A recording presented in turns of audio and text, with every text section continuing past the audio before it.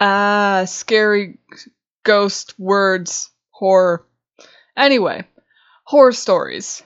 Short, long, flash, so on and so forth. Horror can be either amazing and powerful, or weak and lead to either comedy for how bad it is, or disgust for how bad it is. Comedy would be a good scapegoat. For instance, I'd gone to see the movie Smile recently, and it was a decent movie, don't get me wrong, but there were parts where the CGI was so bad that I'd actually start laughing while I'd watch people's faces get ripped off.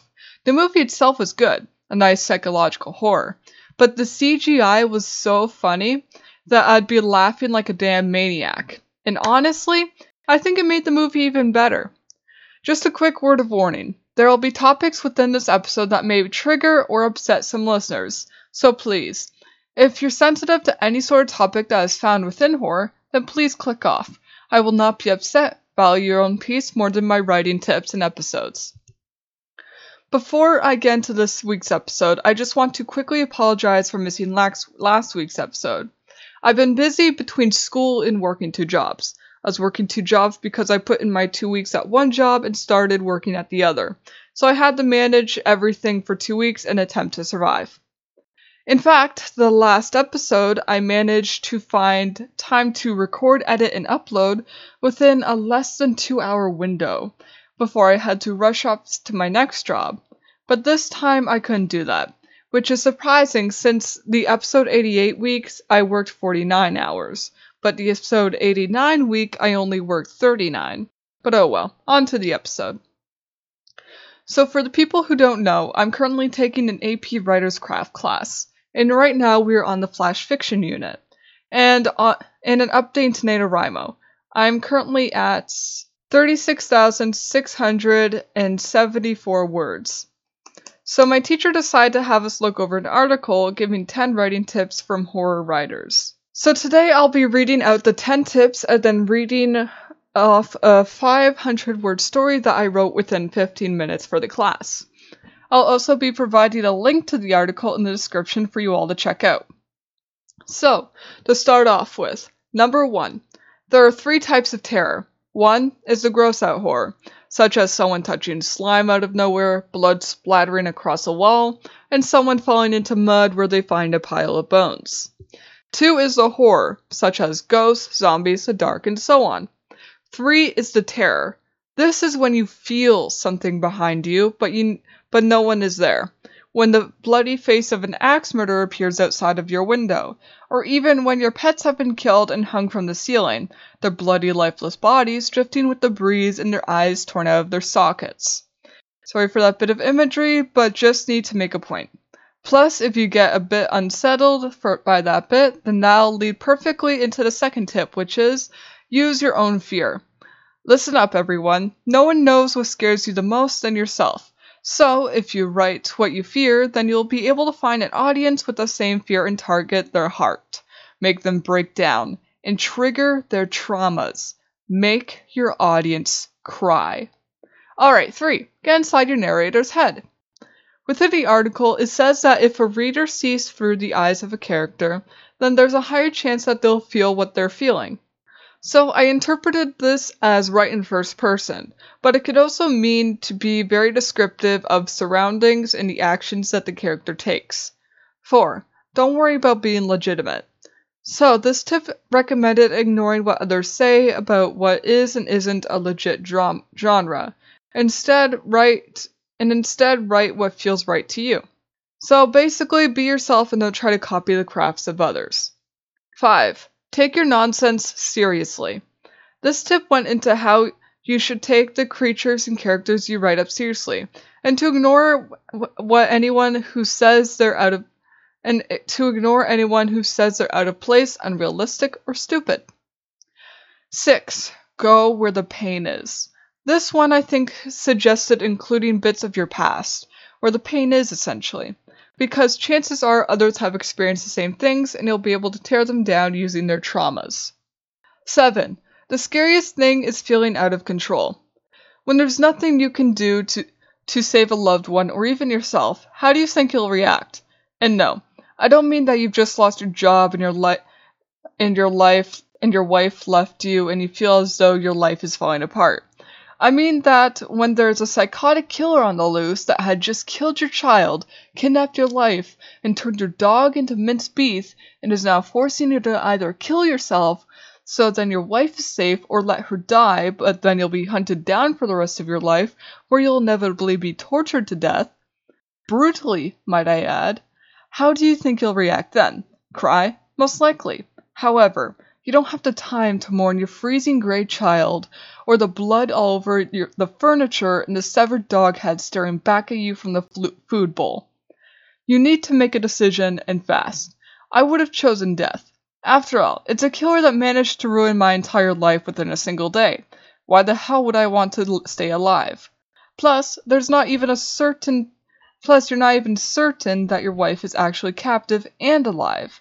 So if anything, if you had gone to try and rescue her, then you'll most likely end up finding her dead body. See? See what I mean by triggering descriptions? I warned you. 8. Just start writing and fix it later. This is something that I recommend big time. I've said this before and I'll say it again.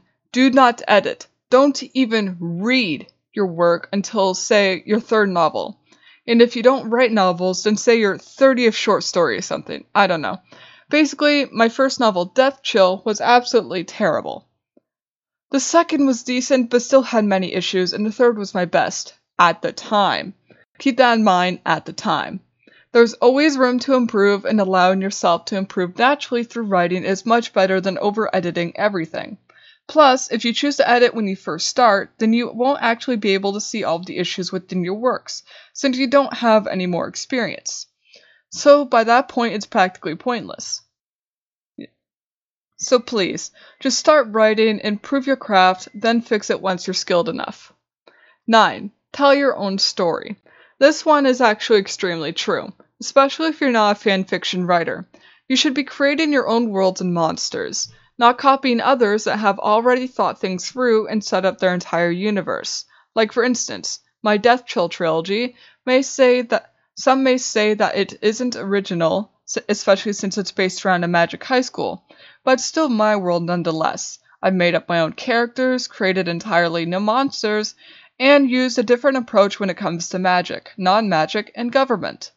Even with my new 8-book series, I've created more brand new creatures, used different forms of government, and made the characters my own, instead of basing off of anyone else's and just changing the name. So create your own worlds. It's almost like it's your child. Well, if that's the case, then my children are traumatized to no end. But anyway, tell your own story and don't try to copy anyone else. Finally, 10. Keep it real. This doesn't mean don't write fantasy and stick to the normal world. To be honest, I don't really even know what it's supposed to mean. All of the tips have extremely short descriptions that don't always even describe them. But on this one, it says that emotional realism is important. So I'm guessing that means to keep your feelings towards your story real, or perhaps the character's emotions real? I legit have no clue. Perhaps one of you could check out the article and figure it out, but otherwise, I can't tell. Alright, and those are the top 10 tips for writing horror. Hopefully all this was helpful. Once again, I'm sorry for missing last week. I've been busy, but I should be much more free now, which is good since I am sleep deprived and it hurts to walk upstairs. Anyway, before I start concluding this week's meeting, I will now start reading off the flash fiction story I wrote for a horror story assignment. Keep in mind, I actually forgot about it at some point, so I had to rush through it, but here you go. Swing set. I'm surrounded by darkness, noise, and a decent chill tonight. My back aches and eyes are as heavy as lead. Nearby is a park with a swing set I used to play on with friends.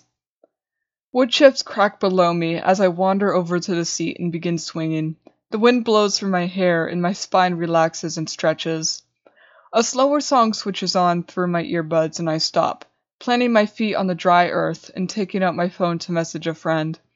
My body becomes tense, with shoulders hunched. I can feel them all around me, sucking up my air, staring me down, and closing in on me. My head shoots around, only empty buildings, but I can still feel them. I know they're there. I glance anxiously down at my phone screen and tears drip onto it. Back up. They're here. They're all around me. Their shadowy bodies encircling the entire park. Low murmurs and distant ghostly child laughter ring in the wind. I strain my neck to look all around me, twisting and turning in my seat. I can't breathe. They're everywhere. I'm going to die. My body turns back around. He's right in front of me. His gruesome, nostalgically abusive smile burning down at me. I attempt to scream, but his hands firmly grasp my throat, tightening with every moment that I struggle. The oxygen spills out of my lungs, and I gasp for breath. My shouts sound more like gargles. Everything is going dark, and little black spots appear. I can't breathe. I can't move. I'm going to die. His eyes meet mine. They're dark and soulless, and missing. Blood pours out of his eye sockets, and he laughs and laughs, like he's amused by my suffering. I can still feel his warmth. It's something that I can never escape. His face is burned into my consciousness. That impatient expression and large nose, that intoxicated scent and tan skin. I'll never escape it. I'll never escape him. His mouth moves as though he's going to say something, but instead my body drops, screeching. It's all just screeching. He throws me to the ground, and my arms scrape against the wood chips, bleeding. I twist my body over, and he stands above me, smiling with drooped eyebrows. He's tired of me just as I'm tired, just as much as I'm tired of suffering. He bends down, reaching for my hair. My phone buzzes. The screen lights up, revealing a message as my friend attempts to make a joke while I'm in agony. How fucking dare he? I remove my eyes from the screen and begin surveying once more. He's gone. They're all gone. But I can still sense them. Hastily, I grab my bag and gloves and flee the park, attempting to escape all those memories, hoping, wishing, to never experience them again. There are muffled voices beside me, and my head turns. Just a couple walking their dogs. Right, that's what humans look like. 500 words. 500 words exactly. Alright, time to conclude. Follow at CWC Publishing on Twitter. Check out my novels Death Chill, Flame Whip, and Arctic Blaze on Amazon and Kobo, link in description. Check out the Creative Writing Club Patreon, link in description. Check out the Creative Writing Club Discord server in the description. Check out the Creative Writing Club Instagram at creativewriting_club. Check out my personal Instagram at dark_night_wolves. And let's bring this questionable meeting to an end.